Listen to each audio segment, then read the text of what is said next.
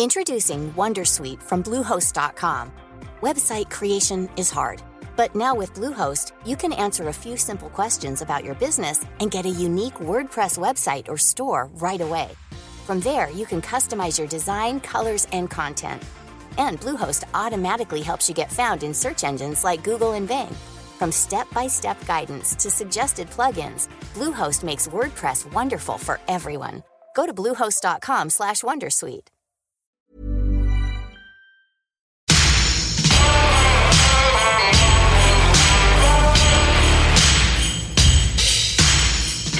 Hello, you're listening to The BIP Show. Ho, ho, Merry Christmas, everybody. Here's to a great 2021. And for my first economics-based gag of the day, I'm going to say that it's going to be hard for next year to be worse than 2020 because of base effects. BIP is for business investing and policy, and that's what we're here to talk about in this very special Christmas edition featuring a host of superb guests. We've got insights, we've got reflections, we've got some festive spirit, and we've even got some music. Stick around, it's going to be a lot of fun. Don't forget to hit subscribe and rate the show wherever you get your podcasts. I've got something boring but important to start off with, and it's about supporting the show.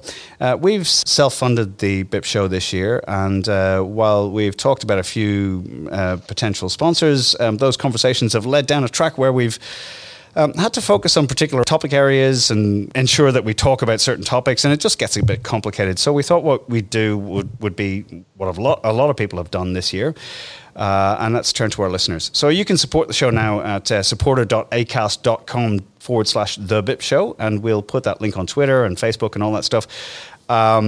That's how we're hoping to support the show going into next year. We're really looking forward to 2021, and of course, the support from our audience will get us energized about the year ahead. I am Paul Colgan, director at CT Group, back in the chair after a wonderful show last week, led by the outrageously charming James Whelan, macro strategist and investment manager at VFS. In breaking news, there was a minor COVID outbreak in Sydney's northern suburbs, and horrendously, James has had contact, so he's now joining us on Skype instead of being here. How are you, James? How are you now, Paul? Mate, isolation, lockdown, shutdown, it's some of the loneliest times of my life. I've come to appreciate what I miss, what I love, what I know. I got tested about 2 hours ago, and I've been in lockdown for about 1.45. Yeah, that's right. So, but it's tough. I can't be there. I do miss it, and I am sorry that I can't be in there. But you got to do the right thing in these conditions, mate. Well, we're all sorry too, James. You light up the room. We're also joined on the line from Amsterdam by Ken Vexler, managing director at Acumen Management. Mate, we were all very shocked and saddened to see that dramatic lockdown this week in the Netherlands. How's it all going? Good morning, good afternoon, good evening. Shocked. The reason you were shocked is because you failed to understand humanity like I do. It was inevitable. It's a massive failure of the marshmallow test. People couldn't delay gratification for 7 minutes, and they wanted to kill grandma at Christmas as opposed to waiting for Easter, so they had to go shopping and do all the rest. It's pretty rubbish, but nothing new. We had this, 8 or so months ago. It is what it is. Moving on. Okay, so look, we have a pretty packed room here in Sydney. I'm going to introduce everyone, but there is some important background to this episode. Part of the reason we started the BIP Show was that many years ago, when I was editing Business Insider, we had a podcast called Devils and Details. And after that wound up, lots of people kept messaging me and asking me if we could resurrect the show. So we capitulated and started the BIP Show. So in the old days, we had a Christmas special. And we did that every year for 3 years running. It was always a stack of fun, and we always featured the same group of people. I am really delighted that we have put the band back together, and they're all here today. First of all, David Scott, financial market savant and now anchor extraordinaire at Ausbiz, the streaming service that launched in a pandemic and has been a roaring success. David, how good are reunions? Reunions are fantastic, and thank you for having me back on the show. It feels like I've never left the very familiar faces around, so I'm looking forward to the chat today. Delighted. We've also got Laura Fitzsimmons, Executive Director for Rate Sales at JP Morgan here in Sydney. Laura, great to see you again. Merry Christmas. Are you in one piece after 2020? Absolutely, Paul. I feel like I am in one piece. It's been an incredibly busy year, incredibly amazing year in many ways. But looking forward to recounting it all with you guys and looking forward to next year as well. And also, I have to ask you, I imagine doing rates at JP Morgan this year was a pretty amazing vantage point to watch 2020 from. How was that? Yeah, it was an incredible place to be, witnessing what was going on in the world, the market moves, having the insight from, the research team and the strategists to try and figure out what on earth was going to happen from here. And no one really knew, right? But I think, having some of the best minds in the world to advise us on what to do next and seeing central banks, acting the way they did, it was great to have, at least some insight to be able to help people navigate and, clients navigate through what was going on, because it was all pretty horrendous for everyone and it was something no one had ever experienced before. But, I feel like we did our best that we could and hopefully now looking forward, we're trying to figure out the way out of this and it's becoming a little bit more clear. And certainly what's really interesting is the long end of the curve is starting to just ever so slightly tick up. I'm sure we'll get onto that during the show. And I'm also delighted we've got another one of the OGs. We've got Joanne Masters, Chief Economist at EY Oceania and one of the most well-known economic communicators in the country now. Illustrious career in financial markets and economic analysis, and also our very first guest on the BIP show when we started earlier this year. Jo, it's great to see you. Merry Christmas. It is so good to be here, both for the BIP show, but also the band back together. This is absolutely one of my highlights of the year. Fantastic. We're going to cover a lot of ground in the show. Listeners will know that I have turned super bullish on the trajectory of the recovery in Australia. The fact that this has been an awful year hardly needs stating, but it's also worth noting that even though the recovery looks strong, the economy is still to a large extent just getting us off its knees after a massive haymaker punch. Right. So now right in the path of that haymaker punch was the arts sector. Concerts were stopped, performers couldn't perform, hundreds of thousands of people were out of work in our creative economy. The music never really stopped, of course. Musicians were still working away in their studios and homes, practicing, doing Zoom concerts. And I'm delighted that we're joined for our Christmas special by Christopher Pidcock, who is a cellist with the Sydney Symphony Orchestra. And Christopher hasn't wasted the lockdown. He's just released an album called Immersed in Bach, based around the music of Bach and Bach's influence on music today. Chris, thanks so much for coming on the show. Absolute pleasure. Look, Chris is quite an understated guy. It's worth quickly running down through his credentials. He's travelled the world playing chamber and orchestral music. He's performed in places like New York, Leipzig, Chicago, Tel Aviv, Moscow. That's just to name a few. He's won a whole stack of awards and scholarships. He did his concert exam at Northwestern University, where he was also a member of the Civic Orchestra of Chicago, working with the legendary Yo-Yo Ma. Chris is a full member of the Sydney Symphony Orchestra, so if you have been to their shows, you'll have seen him there right to the right-hand side of the conductor. He also does some amazing work around Sydney, particularly encouraging young musicians. He runs a project called Opus Now, which last year featured performances of Beethoven's extraordinary string quartets, all performed in a small performance space in Newtown. I went to a few of them and they were really remarkable evenings showcasing all sorts of different musical styles. Look, in between that, he's also doing a doctorate at Sydney University, focusing on 19th century romantic techniques. I promise this is only scratching the surface of some of what Chris gets up to. We're going to chat to him in a bit, but Chris has kindly agreed to kick off the show with a little bit of Bach. And it's the first part of the cello suite in G. It's just a couple of minutes long. It will be familiar to you all, I'm sure. 2020 has been a long year, but we're hoping to lift the tone a little bit. And let's kick off the show with this bit of magic. Chris, over to you.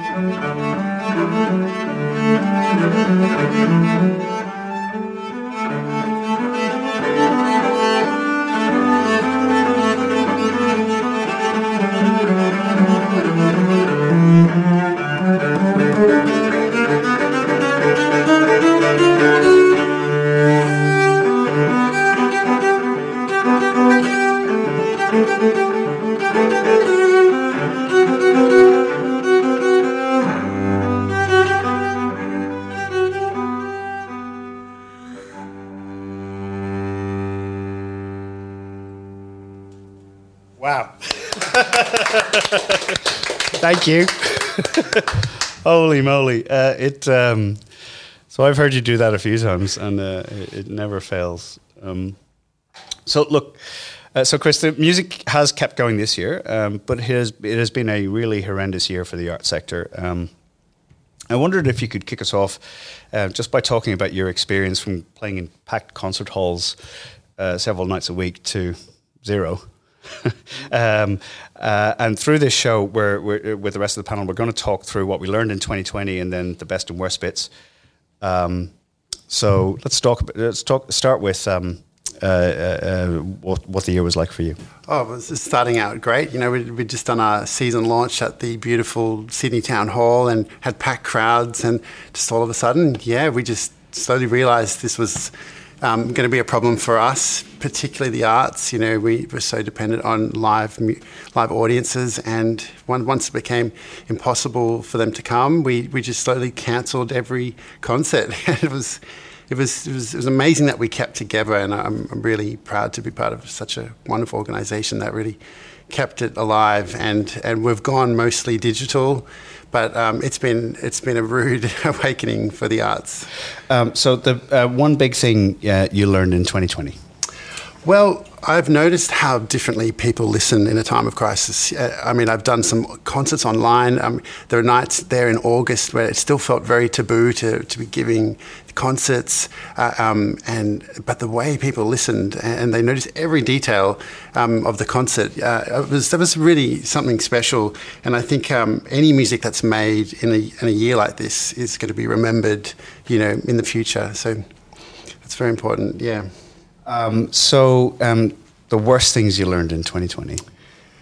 Well, obviously the tragedy of just so many music festivals and people losing jobs and of course the mental health and suicide. It's been terrible for business and I'm just very grateful that we've managed to keep together, and the orchestra's really looking forward to a really packed next year.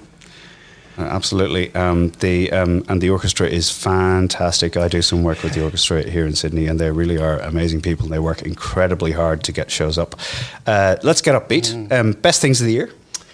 Well, I would say discovering that we can work from home, and you know, my wonderful fiancée is a cardiologist, and you know, having her doing the echoes at home, and I just hope that's something we all can do in whatever walk we're doing. Realise how much more we can do at home if it's a professional environment at home, and we can really get a great balance in our lives.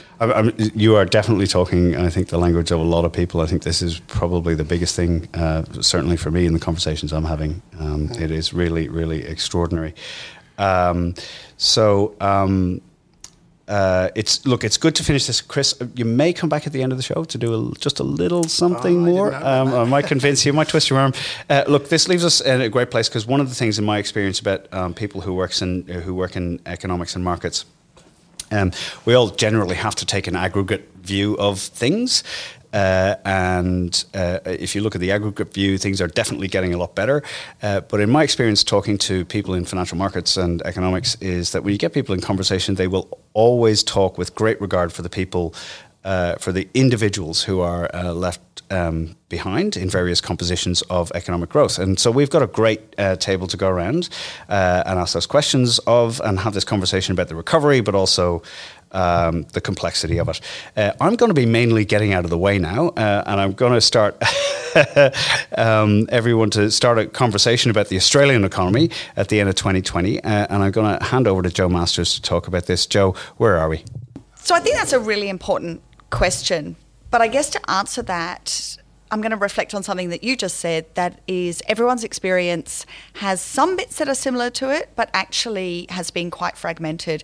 So just listening to Chris, thinking about the arts sector, we actually did some work specifically around live events and the impact on the economy and the impact on that sector in particular. And I will call it out as one of the sectors where we have seen just such a significant impact, not just on the output, which tends to be what economists think about, but on livelihoods and the ability to keep going. So I think it is important to recognise that we have had some variation in the experiences that people have had. Where are we now? Well, we are doing a lot better than we feared. If you cast your mind back to March and April, we thought the unemployment rate might get to 15 or 20%. It's 6.8. We thought, house prices would collapse. They're rising nationally. We thought that the economy would still be on its knees. And actually, the economy's growing. Unemployment's 6.8. House prices are rising across the nation. Retail sales are rising. The economy grew by 3.3% in the September quarter. So those are all good things. I don't want to be a naysayer, but I do think that we still need to recognise or put that into context. And the context of that is the economy is still 4% smaller than it was at the end of 2019. And we are doing better than we thought. We are doing better than many other advanced economies. But there are clearly some challenges still ahead. And I guess one of the things that I say all the time, and I say it because it's really important, and that is people don't feel recessions through GDP data or retail trade data. Typically, they feel it through the jobs market. Pretty much everyone either has a job or relies on someone who has a job or relies on government support, which in turn actually relies on tax being paid, whether from individuals or corporates, right? So the jobs market is really, really important. When we look to 2021, I think 2021 will be a better year. I think it will be a more predictable year, and it will have a more modest cadence than 2020. But compared to an average year, it's still going to have a lot of challenges. Laura, you're still going to be working really hard next year, right? And lots of assumptions still. I mean, we've learned a lot about the virus, about the intersection between lockdowns and the economy. We kind of know that now. But, what you assume around the vaccine, and it's not enough just to have a vaccine, you have to have high efficacy and a rollout plan. That is critical. We still need to taper the economy off significant government support. We need households that will face into weak income growth, remembering it was weak before COVID and now it's going to be even weaker. And we haven't seen that yet. There's been no income recession because of government support.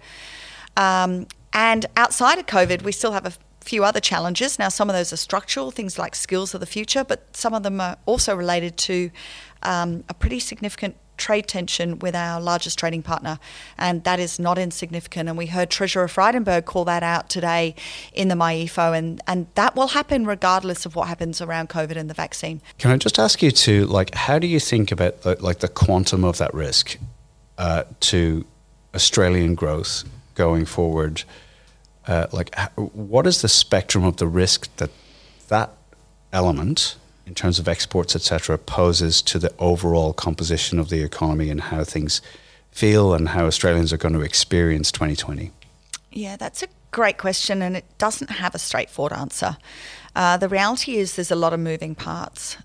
What we do know is that anything that makes doing business with your major trading partner more difficult. Anything that slows it down or impacts volume or impacts prices has an economic consequence. Now, the big one is iron ore, right? So at the moment, iron ore are outperforming on price and volume. That's helping to mitigate the impact of some tensions around our other exports to China. So there's a bit of a balancing act there. But anything that slows down free trade is bad for the economy. Laura, I'm going to talk to you. You obviously take a really big global macro perspective on this. But you obviously working in Sydney, you've got Australian clients. So I'm really fascinated to hear your perspective on this, like how you think the Australian economy is shaping up at where we are right now. Yeah, well, I mean, I look at it in a pretty straightforward sense, right? You know, obviously Australia and New Zealand, we're so much further ahead in terms of beating the virus. You know, even if there's a small outbreak here or there, like compared to the rest of the world, it's nothing. And I think that's why, for me, in terms of FX, you're absolutely going to see Aussie and Kiwi dollar outperform next year, you know, as part of, you know, the weaker, broader dollar anyway. But I just can't see really how that's going to stop at this moment. And clearly the Aussie is running up to 76 as we came here today. So it's interesting. And I think it's going to be a problem for the central banks, who obviously don't want that.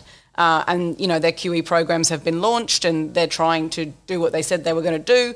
And it's not really working. But then they also are having much better economic outcomes than they expected. And we saw that with Kiwi GDP, for example, today.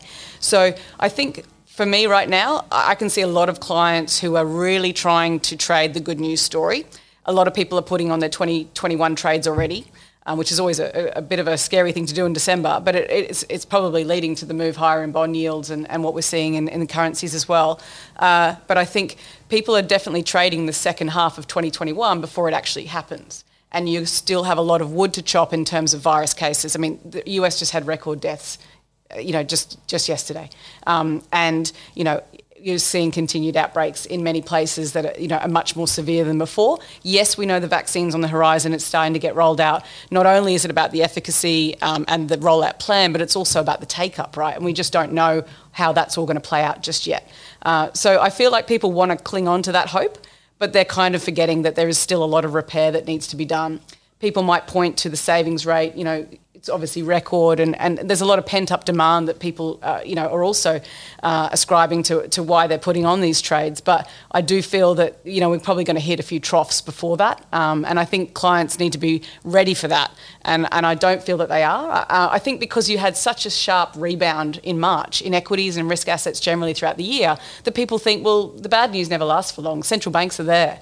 And they will be there for a while. So I think people really feel quite, you know, emboldened to keep running risk assets, and that's probably why the moves can extend. Yeah, that the fiscal and central bank put is kind of in now for good. But obviously there's this other part of the economy, which is like industry and these vast parts, which are, you know, industry and consumers in Australia and globally. And there's definitely going to be, Joe, what you talked about back in May when we did the first show, this kind of sawtooth, this risk at least of a sawtooth approach to the recovery, Laura. Yeah, and I would agree with that. I think that's probably a great way to describe it. I think going forward as well, I mean, it just feels like overall, you know, we've been through a lot, and, you know, people, I think, will have learnt some lessons, but overall, I think, as you say, the put is there, and therefore, you know, I think going forward, it just feels like that people never really know the real downside, and that's a risk. David, how good is it, like I said, how good are reunions, but how good is it to be doing a podcast again? We can talk about the Australian economy, because we did this with a lot of people. We did. It's fantastic to be back, and under trying circumstances, but a lot of what's been said before is spot on. Things are looking a lot better than what they were only a little while ago, but there are challenges that remain, and I think one of the big ones from a societal perspective is the imbalance we're going to go and see from what's happened from this fiscal stimulus, from this monetary policy stimulus.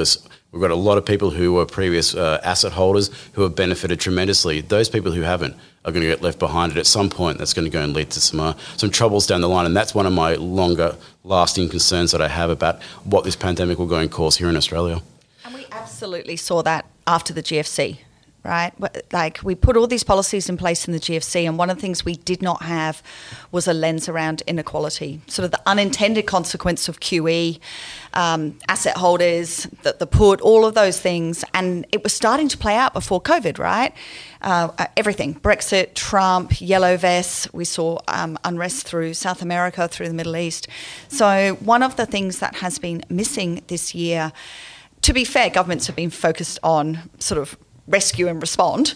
But as we move to recovery and reform, there has to be an equality lens on what we do. I think that's and thank you for calling that out, because I think that's a really important thing, because every man and their dog who certainly has been involved in economics and markets policy is like very, very clear and about the effect of some of the policy measures, the big policy measures, ultra low rates, and a bit of what's now appeared to be a fiscal put, that it inflated asset prices. So if you held wealth before 2007 and rode that out, you're in a pretty good place now. And certainly from a political perspective, that has driven a lot of politics, I think, which is where it's become clear that people who have assets, and it's like even at the middle Australia level, property prices. If you had a house 15 years ago and you've owned it and you've ridden that out, you're doing okay. Meanwhile, despite all the best efforts of everybody, it's been continually very hard for lots of people to get on the housing market, and it's been a continual source of frustration. So, James, I'm going to bring you in.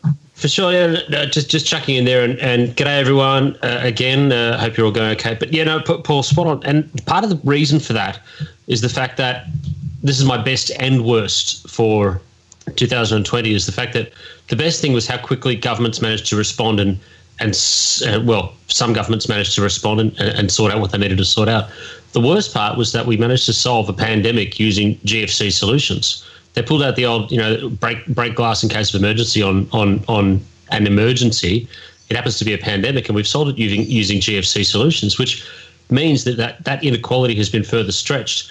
The main play for the next few years, based on that, got to go forward again, because being away here, I don't think I'm going to get many words in, so that's okay. But the main play from that is going to be more of the yellow vest, going to be more of that inequality, going to be more of that standing up.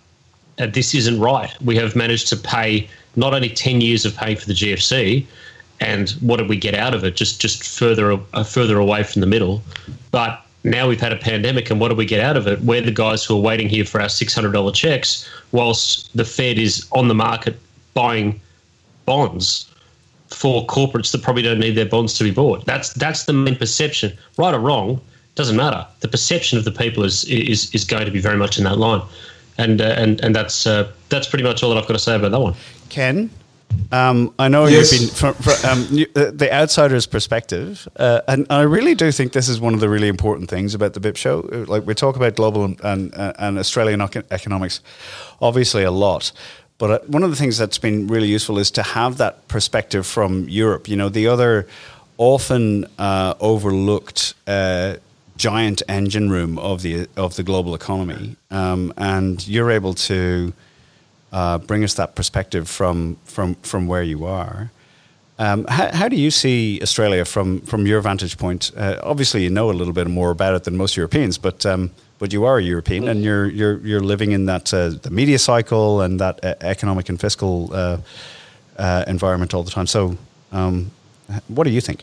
I must admit that over the last probably, 2-3 weeks, maybe a bit longer, my thinking on Australia and its position, I suppose, globally has changed somewhat, and it's come around to a more positive viewpoint in terms of how I perceive Australia and its fortunes over the next, say, 12 months. But again, that's sort of in keeping with how I perceive the global economic fortunes over the next, again, 12 or so months. Australia is uniquely placed. It's an island. It's the lucky country.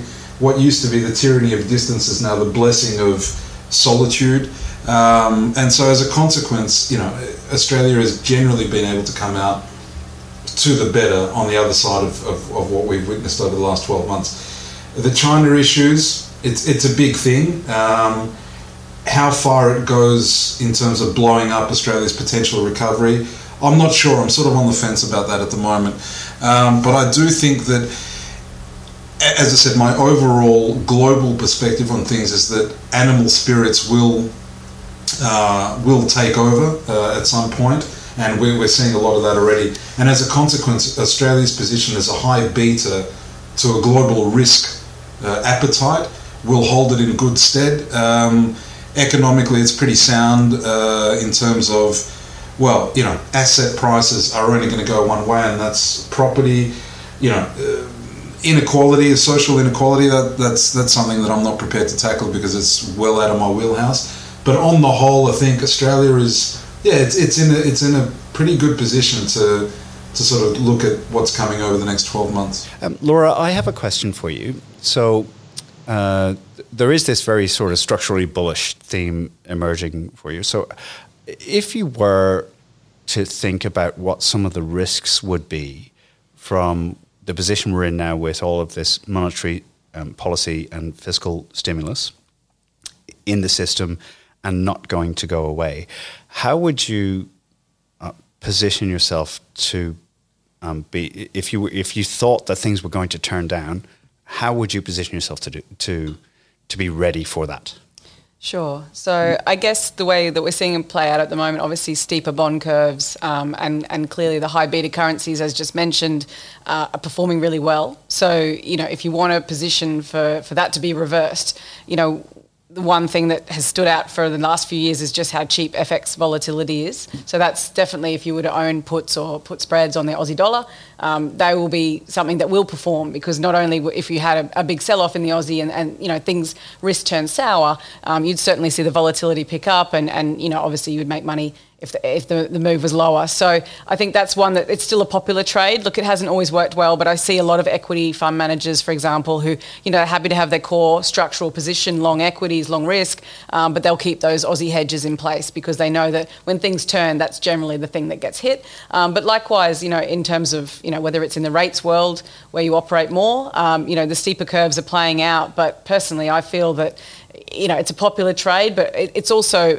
been it's evaded success for a long time in the last decade, even since the GFC. So it's a trade that doesn't really perform very well. So I definitely think that that's something that can turn quickly. So if people are owning, either whether it's receiver trades in terms of like yields going lower, or just hedges around that space, whether it's calls on the 10-year note, whatever it might be. But the way you'd express that, it's certainly vol is still cheap enough to be able to do these things, and it certainly makes sense as we head into next year to have those hedges in place. Well, look, let's quickly get into the long grass. I didn't really put this on the agenda, but we should talk about it quickly. Let's talk about the whole issue of rates rising, right? So certainly 10-year rates. If I looked at this during the week, and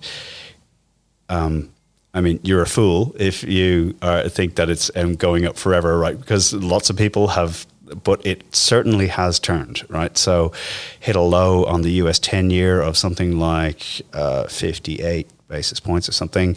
Now it's up like 91, and the Aussie 10-year is up about 1% or something, ish. So, how do you think about this? So, I want to open this to the floor. What is this telling us? Maybe Joe, what is that like? That rising in the 10-year rate. What is that signaling about how the market is valuing that government debt? So, I guess from the economist perspective, this may not be the answer you're looking for. I don't really care if it's 80 basis points or 1%, right? Debt is cheap, and debt's going to be cheap for a long, long time. And that's going to be true for households and for corporates and for government. That doesn't mean that in Laura's world there isn't a whole heap of pain when that happens.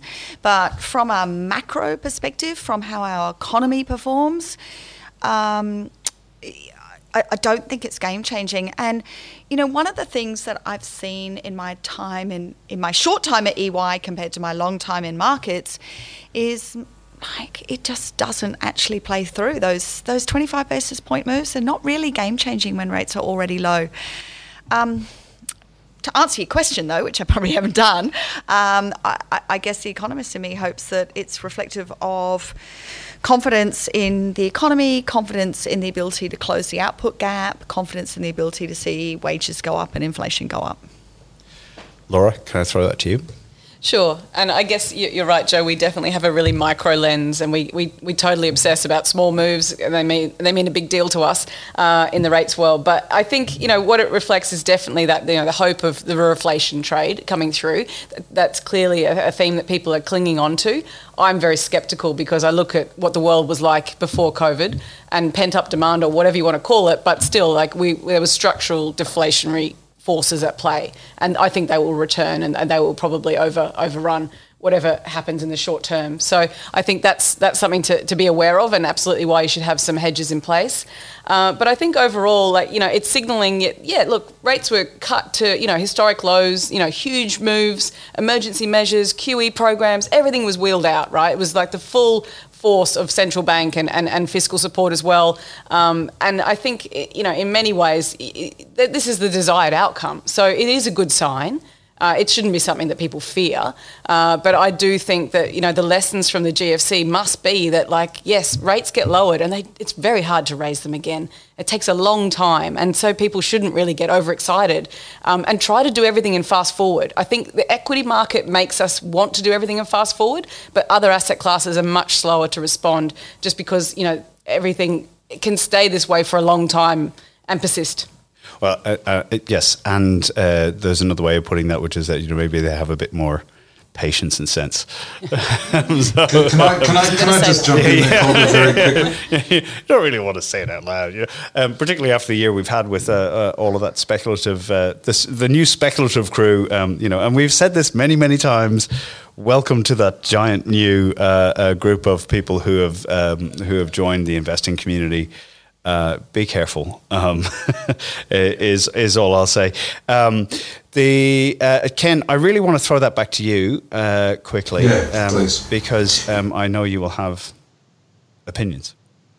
Yeah, unlike me to have an opinion. No, I just wanted to say, look, I think there are a couple of facets to it. I think on the rate side of things, we need to accept and understand the fact that globally central banks, at least in the developed world, are on the whole generally average inflation targeting, which means that, like the Fed has said, they're happy to see average inflation over the window of, say, 2%, but as averages mathematically work, you need to be above 2 for a period to see 2 as an average. I don't think that's going to happen anytime soon, not dissimilarly in Australia and the like, which means that central banks invariably are prepared to let economies, in inverted commas, run hot when and if, which means that, rates are going to stay low for quite some time. And when and if they do rise, it's going to be incremental and marginal.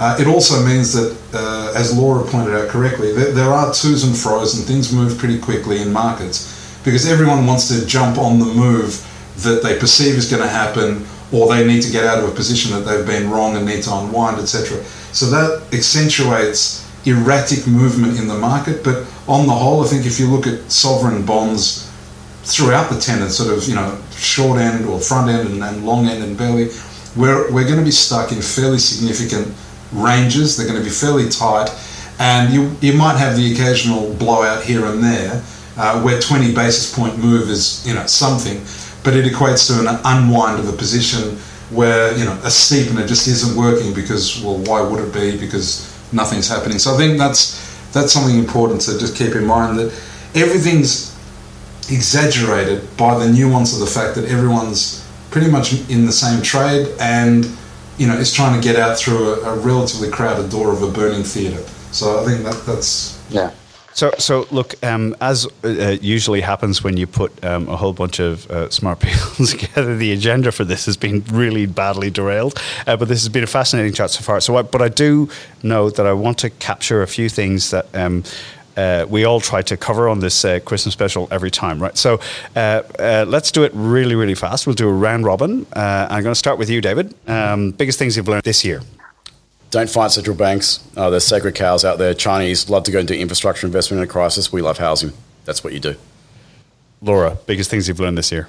The way that people can adapt to anything, whether it's Zoom or, just in terms of lockdown. I think everybody learnt something about themselves this year, and I think that's true for markets as well.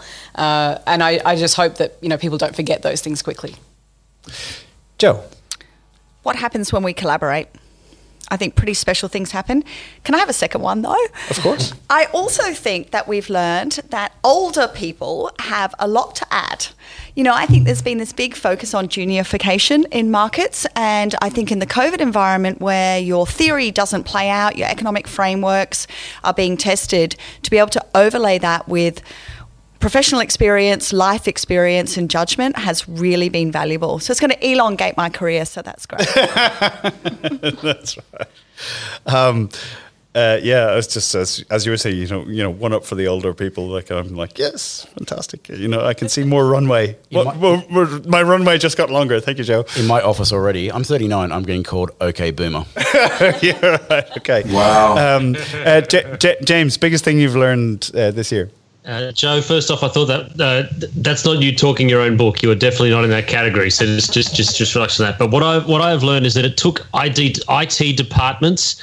It took IT departments 3 hours to do what we had wanted them to do for 10 years, and that is to manage to get people equipped and ready to work from home. It was really remarkable about the way that after all, everything happened, that they were so quickly to get everything set and done, and it's changed the way that the world works. Well, James, the way that people interact. James, if I can just tell you, because of our not so great internet in Australia, we've had to turn the video off for this call and keep it on audio, which has been a theme of this year. But there was a lot of approving looks around this table, right? Just then when you said that. It's not too hard. I was trying to get some people working on stuff for a very long time, and there you go. 20 minutes, yeah, no worries. Turns out we could just get it done. Thanks, guys. And can I also just add the underlining point, which was the whole thing about the people who were in HR departments, etc., who were like, there's a 4-page form that you got to fill out, and we got to talk to the insurer before you decide to do 2 hours work from home on a Thursday morning. Says, everyone get the hell out of the office. And then it was like, we got to go because we're all going to get the plague. And everybody was at home the next day working pretty fine. Yep. Yeah. Everyone managed okay. That's good. Any other biggest things you've learned this year, James? No, mate, that's pretty much it. The fact that everyone got together, it's got to be a collaboration of what it is. The human spirit survives, but gee, of all the things that survive, the Fed really, if it isn't for those guys, then everything is completely stuffed. So, mate, it sounds cynical, but that's just the way that it is. I think there's a lot of people around the world who are big fans of the Fed at the moment. So you're going to lose no votes. No votes. No votes with that call. Ken, biggest things you've learned this year? I suppose the biggest things, don't overthink things. Take your brain out and just go with the flow, as it were, as benign as that sounds. But also the fact that human nature is as reliable and as repetitive as you would assume it to be, and people are simpletons, unfortunately. So that's something that I've just had reinforced. On a positive note, people persevere. What do you mean on a positive note? I thought that was a positive thing. Well, mate, you're not sitting in Amsterdam with 10,000 daily new cases, so it's slightly different here. But on the whole, look, I think don't overthink things and just rely on the fact that people will repeat their own patterns of behaviour. So that's it. Okay, my biggest thing I've learned this year is reinforcing my priors, how incredibly resilient society is. There was all of this. So we've had the pandemic, we've had this economic downturn, but we've also had some enormously high tension political processes that we've been through the Black Lives Matter protests earlier in the year, and the US election, and the potential for that to be disputed in a way which could have turned out ugly. It has turned out fine.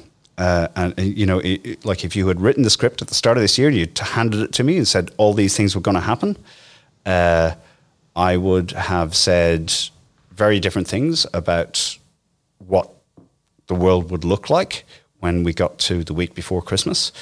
and it's very reassuring for me that like the way things have like there's been a lot of problems, but a lot of things have gone pretty well. Next thing we want to get on to is best and worst calls of 2020, which is always my favorite thing. And everybody's always really scared to do a worst call. So I'm going to do a worst call. Everybody who said that equity markets were going to implode and that the housing market in Australia was going to, because I love talking to these guys because I know some of you listen to the show. And hello, how are you going with that uptick in Australian property prices this year? You get my worst call award for the fourth Christmas special running. You're talking about half of Twitter. That's pretty much half the people on Twitter are telling me the world's going to go and end. But well, no, look, I don't want to be mean. Like just ask them what the cost of carry on that position is, mate, for 4 odd years. Look, the rationale is often very, very, very sound and very reasonable. And I don't. If you're a person who had that view, that I don't think you're a bad person. but I, on the other hand, but I do think. It's like everybody needs to be very careful calling that because a lot of people have been calling it for a long time. And anyway, so that's my worst call. Dave, do you want to do a worst call? I can do a best call. No, you have to do a worst call. It's the hardest bit. I don't really know worst calls. There's been so many this year. You covered most of them, the ones that I follow. I know there's some people who are already starting to go and meet that the RBA will be hiking rates by the end of next year. I'll put that as a forward indicator for the worst call for 2021. Ken? Worst call, I think, to all the monkeys that somewhere between January and March globally this year were just clamouring for, it's just the flu, brah. It's just the flu, man. Don't worry about it, idiots. Just the flu, brahs. That is a very good worst call. Joe, I hate putting you on the spot, but... All good. I think this year actually worst is easier than best, right? But to frame that, most of the worst calls I've got was sort of in March and April when the world looked really different. So my number one was the 30% fall in house prices as well. My second one was, what about the miss on JobKeeper 1.0? $70 billion right there. And again, I'm not criticising, but wow, that was a big miss. That was dropped at 4 p.m. after 4 p.m. on a Friday afternoon. Yep. And Laura? Yes. Worst call? Have you got a worst call ready? Yes, I do. I think President Trump calling his election win on election night. Yeah. A hearty laugh all around, I think. Yes, do approve. Okay, now we can move on to the really fun bit, best calls of 2021. I'm going to start. Con Michalakis coming on the show about 4 months ago and saying value stocks. That was where you wanted to be. Con was the rotation had started, but it was a few weeks ahead of the really big move. And Con is he's been on the show a few times. The guy's very, very smart, and I think I think more CIOs in Australia should be doing what Con is doing, out there explaining risk, explaining policy, explaining how funds get managed, explaining portfolios, and talking about it in a really, really detailed way. And that's what he does. And he's completely unashamed about how smart he is, and he's awesome at it. And that was an amazing call. And also, if you had listened to the BIP show, to anybody who listened to the BIP show from the start of the year and acted on some of those calls, I would also give you the best call of the year. Only listening from their boats, because that's how much money they made. Yeah, that's right. James, have you got a best call of the year from your not boat?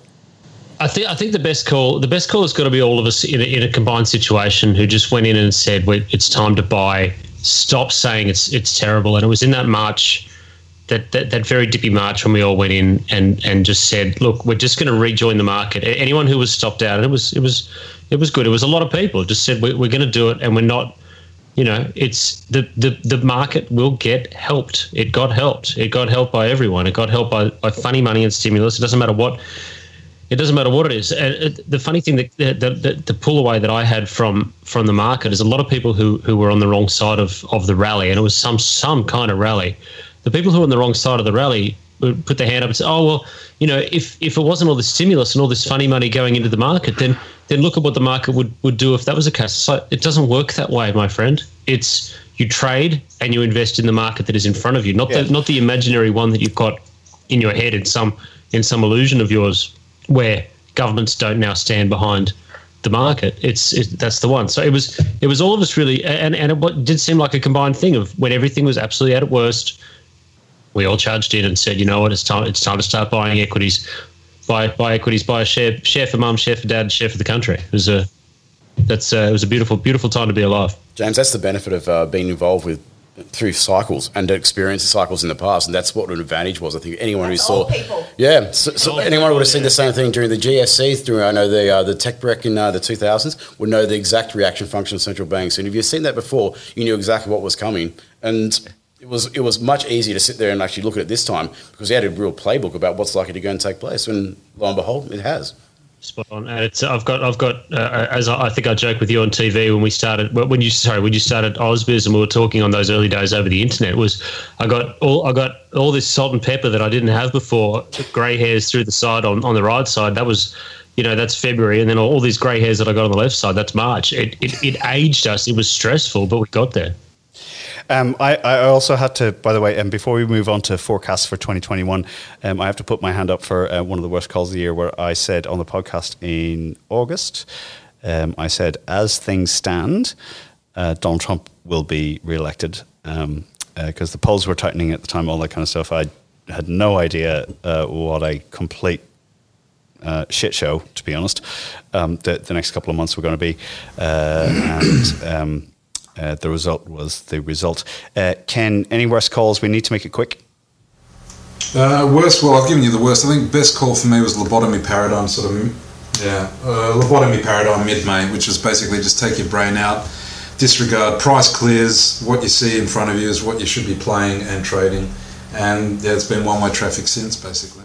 I think that was definitely on my list of the best calls because it has proven to be true time and time again. One really fun part of the show, we're going around, we're topping up our glasses, and we are finishing the year as I think probably most people want to finish it. Everybody's knackered. Can we all just have a drink and have a chat? Look, one of the really great things that I've learned over the years is that people in this industry have a view on what may happen next year. It's not like they won't pin their colours to a particular point forecasts or anything, but they generally do have a broad, well-reasoned view on how they think the next year is going to play out. So let's just go around the room, and I'm going to finish with you, Joe, I think, and I'm going to start with the others. I'm also going to put Laura near the end because you'll have JP Morgan, I'm sure, will have some very interesting views, particularly from where you're sitting on rates. So first on this, forecast for 2021 needs to be 30 seconds. Go, James. All right, 30 seconds to go. Yield curve steepens as inflation pops, because what we're going into over the next 12 months is going to be the boom that is bigger than what our parents had coming out of World War II. Yield curve will steepen. Inflation will rise because, well, one leads to the other. Emerging markets will absolutely be the best place to invest in, and therefore that value, 4 months late, thank you, Con, but we finally managed to get myself into gear and actually start to go into value, and that'll be the great rotation that goes in. Travel will be different, but will still continue. The world will continue and everything will be amazing. This virus will mutate and the vaccine will need to mutate with it. Ken? The trajectory that we've seen in the last couple of months will continue, though the momentum will abate. There'll be a few hiccups. Animal spirits will kick in, and then they'll eventually have their teeth kicked in. I'm the other side of James's steepener. I think inflation, if we see it as transitory, things move in a fairly tight range as far as rates. Currencies, the dollar is all but done here. I don't expect much more downside. and then we sort of temper the range. Yeah, the US dollar. And the Aussie will continue as a beta to global risk.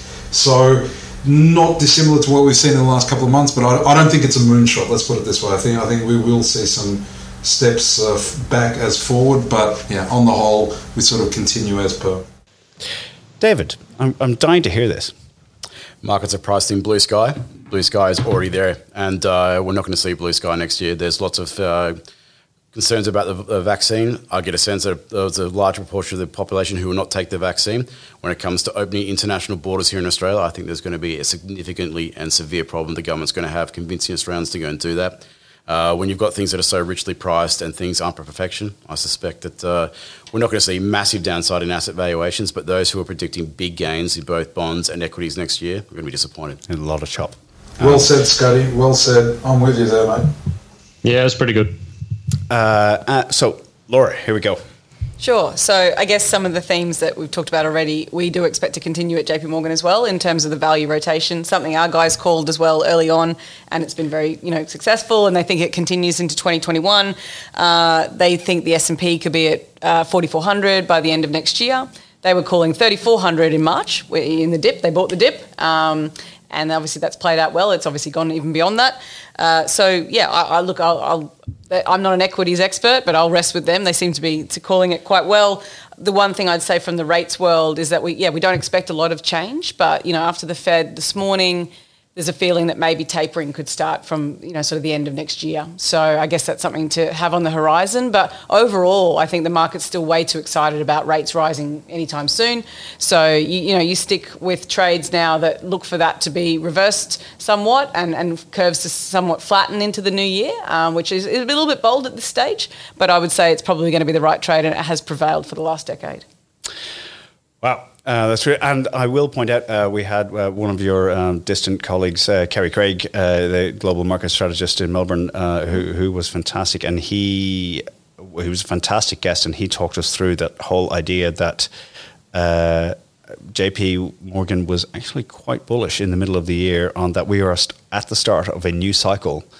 And the question was, how sustainable is the cycle? Because we're going to have a lot of zombie companies and et cetera that are being supported. So that's going to be a really interesting thing over the next couple of years.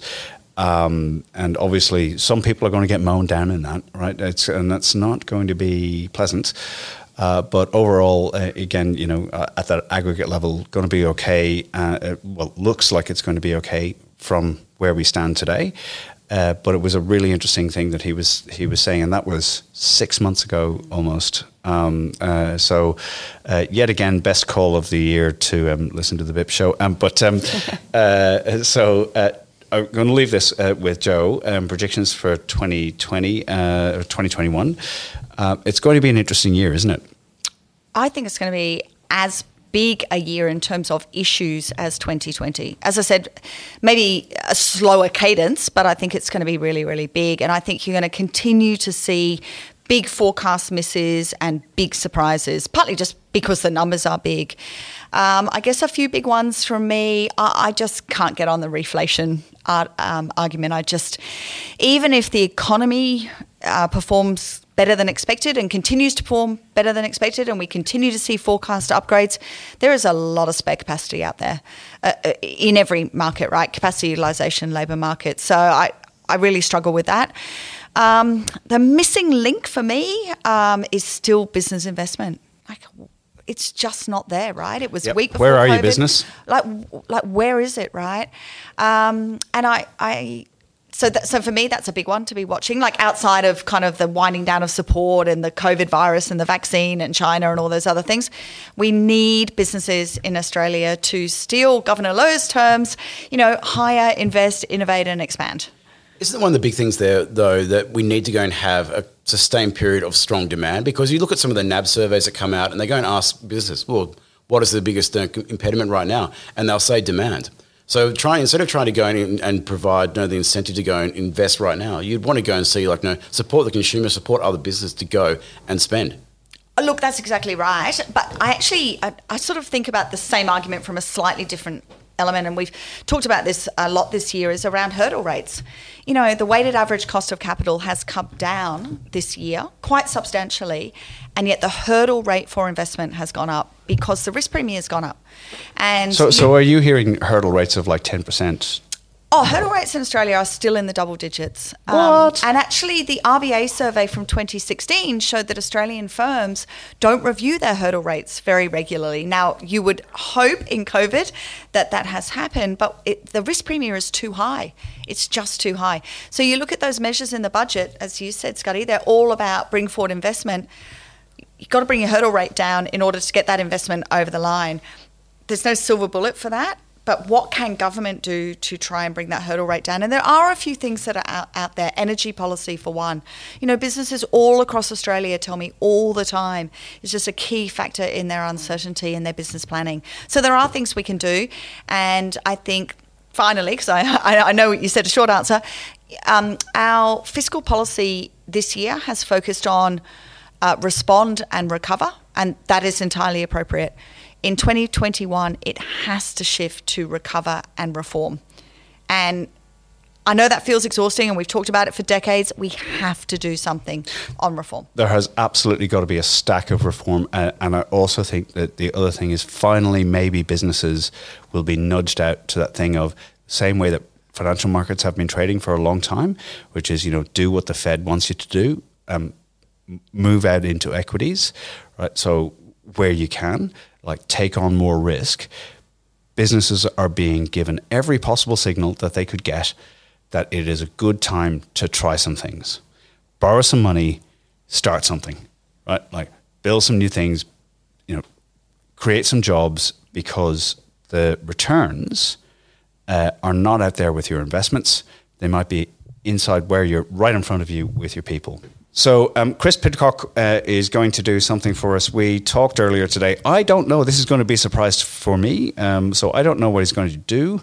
I'm going to let him introduce it, and then we'll say goodbye to everybody and also say goodbye to 2020. And to be honest, I'm really looking forward to that. So, but not until we hear another bit of magic from Chris.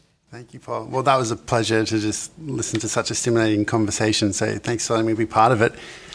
Actually, normally prior to COVID times, this time in the year, I'd be out at Maroubra with some of my best mates, and we'd be doing a Christmas carols concert for about, we'd put together an orchestra of about 100 and opera singers from Opera Australia and all around, with a mix of people. You know, the conductor's a horse vet, and we've got immunologists on the flute and engineers in the violins, and a spatter of Sydney Symphony players. And so I'll play for you a condensed version of what normally goes on in Maroubra. This is O Holy Night.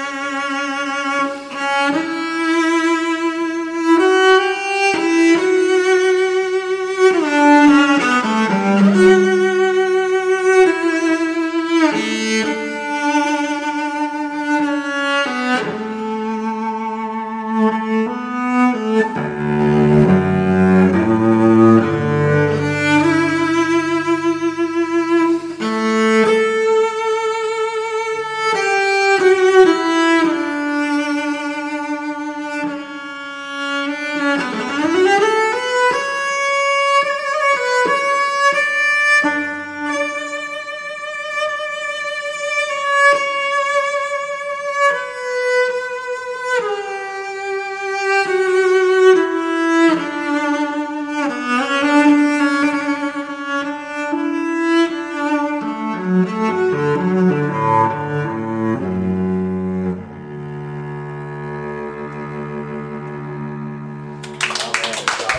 Christmas.